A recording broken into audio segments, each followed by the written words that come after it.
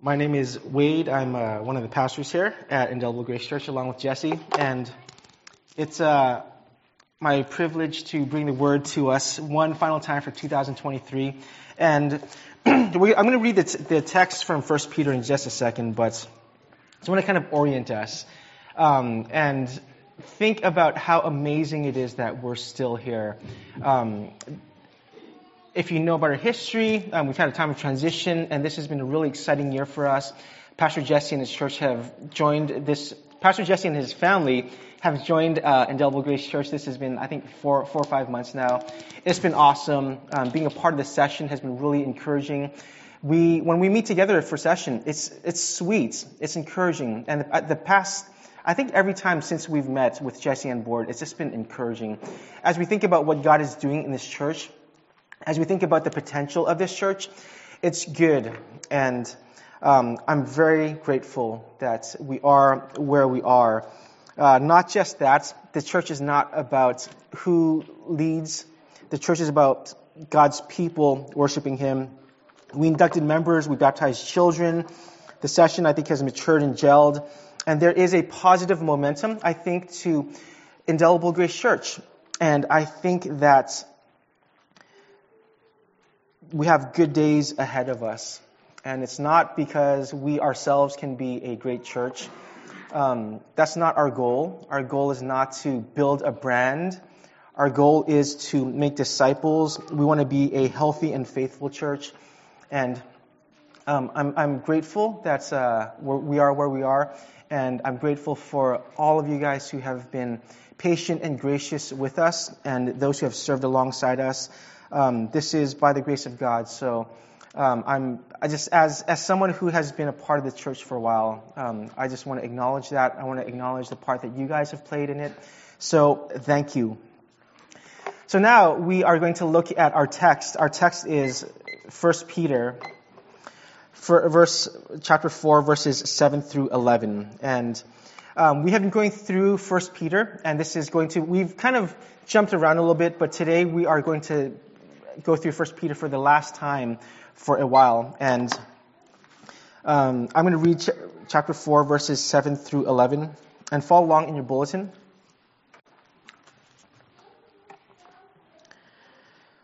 The end of all things is at hand. Therefore, be self-controlled and sober-minded for the sake of your prayers. Above all, keep loving one another earnestly, since love covers a multitude of sins. Show hospitality to one another without grumbling. As each has received a gift, use it to serve one another as good stewards of God's varied grace. Whoever speaks as one who speaks oracles of God, whoever serves as one who serves by the strength that God supplies, in order that in everything God may be glorified through Jesus Christ. To Him belong glory and dominion forever and ever. This is the word of God. And Pastor Jesse mentioned earlier, this is a family service, so the kids are staying in here with us. So if you're here with us for the first time, first of all, welcome. If you want to sign up for a newsletter, you can go online. At the bottom of our front page, you just put your email address, and this is the best way to find out what's happening in the church. We also welcome you to talk to any of the leaders, Pastor Jesse, myself, the elders, the friend that brought you. We'd love to get to know you better and hear your story.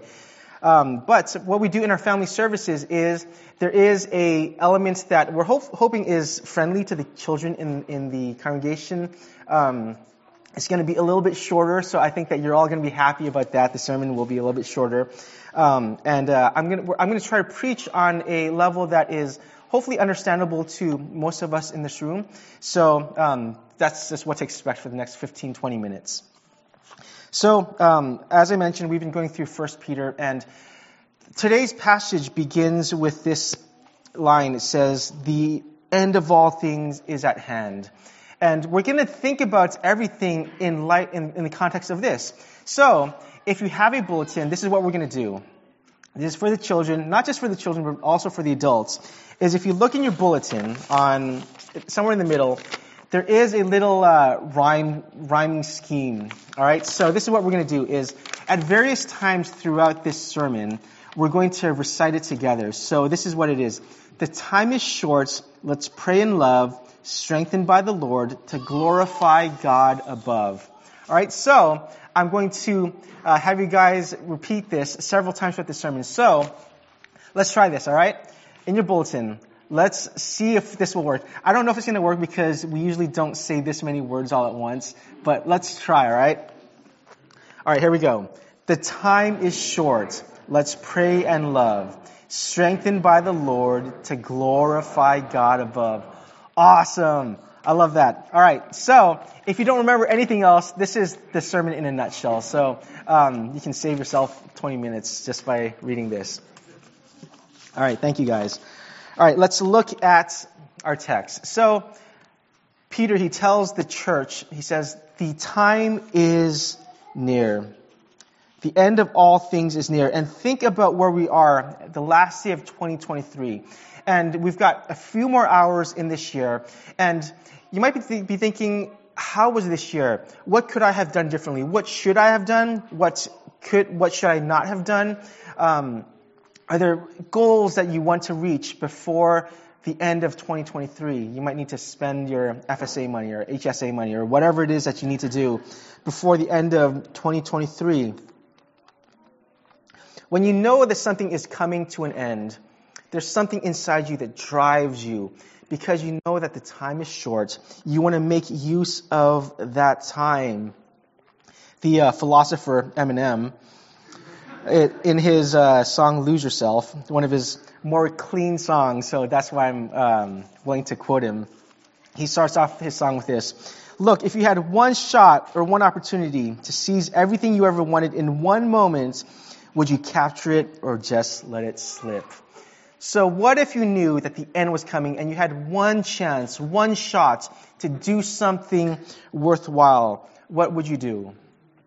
Peter, in his text, he says, the end of all things is near. You have one shot to do something good with your life. Now, as we look at this text, as we hear this phrase, the end of all things is near, this might conjure up images of, I don't know if you guys have seen, there's this caricature of religious people holding up a sign saying, the end is near, and it's meant to scare people. It's meant to scare them into responding. It's meant to scare them into doing something. Here in the Bay Area, there was a guy, the host of Family Radio, and he made several predictions about the end of the world. And when I was a teenager, I read this book. It was called 1994 because the end of the world was supposed to be September 6th, my birthday, 1994. And I listened to him on the radio. And of course, the world did not end. And he made several other predictions. The last prediction was May 21st, 2011. And I remember this time because I was in a cafeteria. And when this was at midnight, and when the clock hits midnight, everyone was still there, and the world did not end. And I remember everyone just cheering. This was at a Christian school. So, and the funny thing is, this guy, his name's Harold. I saw him at the Home Depot in Oakland just a few months after this, and it was sad because here was this person that people looked up to, and he said, "The end is near," and people got caught up. And they thought, oh, if the world really is ending, I'm going to sell everything I have. I'm going to quit my job. I'm going to do certain things. And here is the thing. The sentiment is right. Because the end of all things is near. This is what Peter tells us in the text. The end is coming. The end is coming. Whether or not you have some strange, quirky religious guy telling you these things, the end is near. And when Peter says this, he's reminding the Christians in the early church, he's telling them this. In the context of your situation, you're seeing people being persecuted. You yourself are being persecuted for your faith. You should recognize this, that this is not all there is to your life, but this might be all you have in this time on earth. You are exiles. You are out of step with this world. So therefore, you don't take the time that you have for granted. Therefore, you live as if these final moments in your life, your time on this earth, matter. And here's a little theological lesson. Some people, they get really caught up in, when is Jesus coming back? Oh, there's stuff happening in the Middle East, so therefore it means that Jesus must be coming back. Actually, when we see that in the Bible, when it says that the end of things is near, It's not meant for us to speculate about the exact time and date when things will end. It's to provide comfort for us. It's to encourage us to live our lives well. And when Peter says the end is near, what he's saying is this, that everything in God's redemptive plan in history, it has happened because Christ has died. He's been resurrected.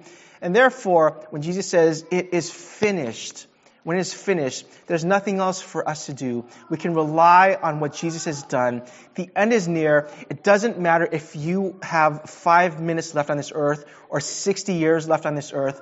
What you can be confident of is this, that everything that is necessary for you to be right with God has been done through Jesus Christ. And when we say that the end is near, it's meant, again, for us to live well, encourage us to live well. It's to motivate us. It's to comfort us. So, let's remember this first point, which is the end is near. Let's recite this again, all right? Here we go. The time is short. Let's pray and love, strengthened by the Lord to glorify God above. Awesome. When you know that the end is near, there's something inside you that moves you to work harder or to live differently. If you are in school, if you know that the finals are approaching, or you have a final paper due at the end of the semester, those final days or perhaps hours, you're going to be super duper concentrated. You're going to stay up till 4 in the morning. Have you guys ever been there? I've been there. I've been in front of the computer at 4 or 5 in the morning writing my final paper because the paper is due at 8 a.m. And you know that everything else does not matter. It doesn't matter if I haven't showered yet or if there are texts that I haven't responded to. I need to finish this paper. Or if you are more of an adult, when April 15th comes around, what is April 15th? That's when your taxes are due. That's come April 10th, 11th, 13th, 14th, 15th. You know that you need to finish your taxes. So therefore, everything else gets pushed to the wayside. I need to finish my taxes because I don't want to get in trouble with the governments. And Peter says, keep this in mind. There needs to be a concentration and an intentionality and a purpose to the final days, the final time that you have on this earth. The deadlines are a way to tell us that this is serious, so therefore we must live like it. And therefore, how should we live? Look at verse 7. Peter says, be sober-minded, be clear-headed. This is in contrast to if you've ever been around someone who's not totally there. Maybe they are drunk, or maybe they are on some type of thing that influences how they think or behave. Peter says, be sober-minded, think clearly. When he says this, he's saying this, think properly about yourself, think properly about reality. Your life is not meant for yourself to fulfill all your desires and fantasies and wishes. The purpose of your life is to glorify God. It's to love and serve others. It's to honor your Creator. And he says, be sober-minded, be clear-headed. Live in light of what is really true, because the end is near. Something is on the line. Don't be flippant. Don't be careless. Pay attention to what's happening around you. Pay attention to what's happening around you. And there is in this a joy as well. If you've ever thought about, like kids, maybe one day you guys will learn this. But then Peter contrasts this soberness to drunkenness, and alcohol or whatever other drugs there are. These are depressants. They dull our senses. But when Peter says, be sober-minded, what he's saying is this: don't have your senses dulled. Have your senses come alive. And when our senses are alive, we can enjoy things as they are really meant to be. The colors are as bright as they're supposed to be.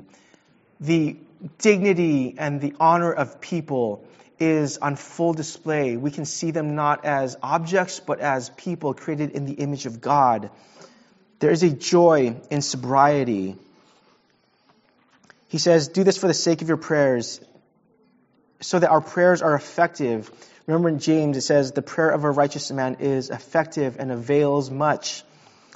When you're sober-minded, you know what to pray for. When you're sober-minded, you know how to pray. So Peter says this: Be sober-minded because the end of all things is near. And let's recite this again, that the time is short. Let's pray in love, strengthened by the Lord to glorify God above. Verse 8, Peter says, show sincere love. Because the end is coming, one of your priorities is to show love to other people. And we can say a whole lot about what it means to love people. But let me just pull out what I think is the thrust of this portion of the text. Love other people in a way that is costly. Love other people in a way that really honors them. Love other people in a way that has been exemplified to us by Jesus, meaning He shows us grace. He forgives us. He gives us dignity and honor in spite of the fact that we don't deserve it. And why are we told to love over and over in the Bible? Because it's really hard to love people. It's really hard to like people and love people that you yourselves are drawn to and like. But why are we told to love? Because the Bible recognizes that it is not easy to love other people. It's not. It's one of the most difficult things that you can do. The love that Peter speaks of in this passage is this. It's one that delights in the good of other people. It doesn't look for ways to fault them. It doesn't look for bad things for you to criticize. It has this attitude that love covers over a multitude of sins. Edmund Clowney, the preacher, this is what he says. Unless love can stretch to forgive many sins, it will not avail among us sinners. What he's saying is this, that love is forgiving. Love is sometimes painful, but this is the way to love for those who follow Jesus, because it cost Jesus something for Him to love us. It cost Jesus everything in order for Him to love us. Show sincere love, Peter says. Okay, now kids and everyone else, let's recite this again. The time is short. Let's pray in love, strengthened by the Lord to glorify God above. So, not only are we to love, but we are to show hospitality. We're to show hospitality. Here in the first century, in the context of the church, it was not a common thing for people to invite other people to their homes. You would invite other people to your homes if you knew them well, if there was some intimate relationship. But Peter, there is a specificity to how Peter speaks of hospitality in this text. He's saying, invite people that you would otherwise not invite into your home. You are hospitable to them. You show them kindness. You provide for them. The table is meant for friends and family normally. It's usually not meant for strangers, but it is different for those who belong to the household of Jesus Christ. If you are a follower of Christ, you're called to be hospitable. This is what the text says. Be hospitable.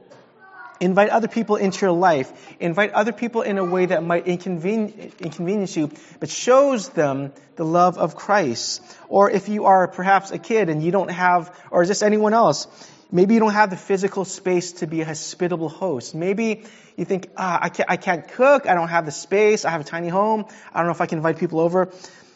Hospitality is not primarily about that. Hospitality is about making the stranger feel welcome.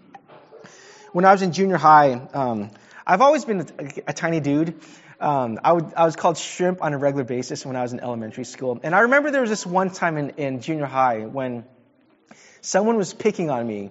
And of course, I'm easy to pick on. Back then, even now, I don't really speak up for myself, so I just kind of took it.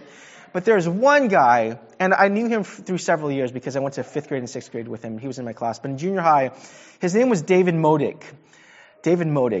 And he saw that I was being picked on and bullied. And he went right up to the bully and he said, "What are you doing? Stop picking on him." This is during lunch, and he said, just hang out with me, I'll protect you. I tried looking him up. I can't find him anymore on Facebook. I hope one day I can thank him. But this, for him, was hospitality. He was making me feel welcome and safe. Hospitality for the follower of Christ is making someone feel loved and welcomed. Show hospitality. Kids, everyone else, let's recite this again. The time is short. Let's pray in love, strengthened by the Lord to glorify God above. Verses 10 and 11, Peter tells the church, serve one another, serve one another. He's speaking to Christians in the context of the church, and he's saying, there are other people around you, and your gifts, your resources, there is a way that you can bless these other people. What gifts and resources do you have to bless others around you?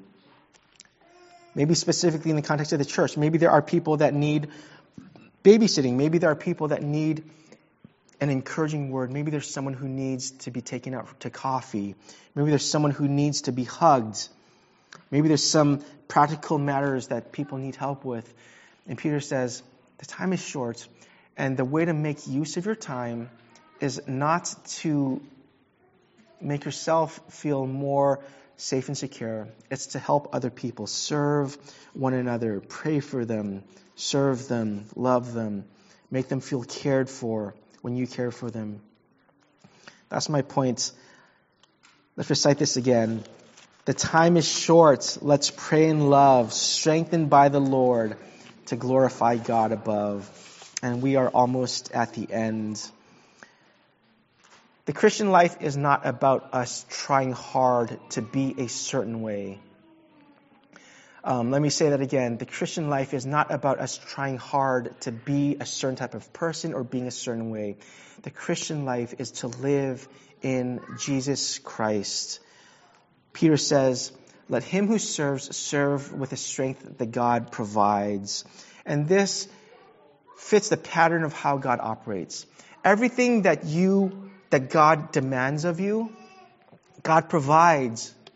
Everything that God is asking you to do, He never tells you to do it on your own willpower or your own strength. He says, whatever I'm asking of you, I'm going to give it to you so that you can carry it out.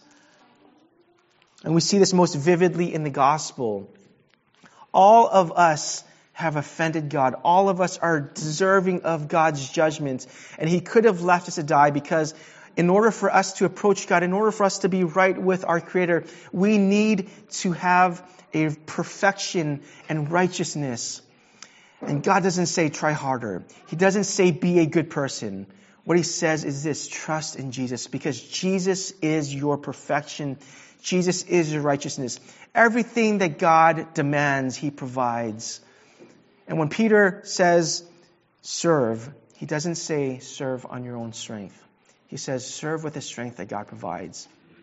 God has provided for us everything that we need in Jesus Christ. We see this most clearly in the life, death, and resurrection of Jesus Christ. The righteousness and perfection. So, we're not left to ourselves to serve. And practically, what does it look like? What does it look like for us to serve with the strength that God provides? This is what it looks like. We see this in the text. He says, verse 10, as each has received a gift, use it to serve one another as good stewards. The way that you serve God with the strength that He provides is to be a good steward of the gifts that God has given you. Every one of you has a specific personality, a specific gift, a specific talent, specific resources. And the way to serve God with the strength that He provides is to recognize, what is it that God has given me? And how can I use these things to serve other people? We are true to ourselves. We are true to who God has created us to be. We serve others with the strength that God provides when we recognize the gifts that God has given us. Whether it be, I have a house that I recognize that God has given to me. Or there is money in my wallet. I recognize that God has given that to me. Or I have these gifts or talents. I have this personality. I'm able to talk to people well. I can serve. I can fix cars. Whatever it is. That is a strength. That is something that God has given you. Recognize what God has gifted you with and honor Him by living to our full potential. Don't try to be someone else. And when we serve, our love and patience is tested. When we feel like this is difficult, we look to Jesus, who looked toward the cross, who endured the shame and suffering. And when we look to Jesus, we're transformed from one degree of glory to another. Over the course of our lives, over the course of 2024, you will be shaped into who God has called you to be if you look to Jesus. If you look to Jesus. Let's say this. We're going to do this 2 more times, so say this with me.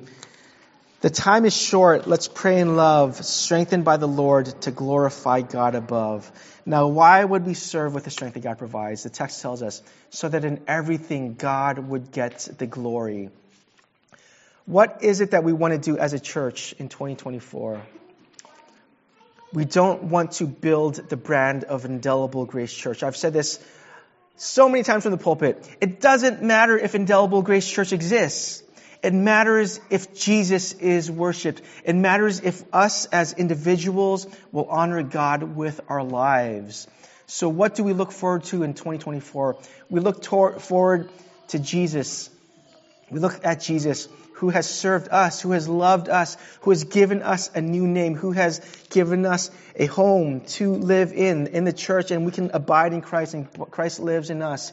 This is what we look forward to, so that God will get all the glory. May this be true of us. May we serve with the strength that God provides, and may we love and pray, knowing that the time is short, for the sake of the glory and the fame of God. Let's say this with me one more time, and then I'm going to pray. The time is short. Let's pray in love, strengthened by the Lord to glorify God above. Will you pray with me? Father God, the time is short, not just in 2023, but however much time we have on this earth. It's a vapor, you tell us in your word. We look at it and it's going to be gone. And I pray that this truth would sink into our hearts, that we would live well in a way that honors you, God. Make this true of Indelible Grace Church. We pray this in the name of Jesus. Amen.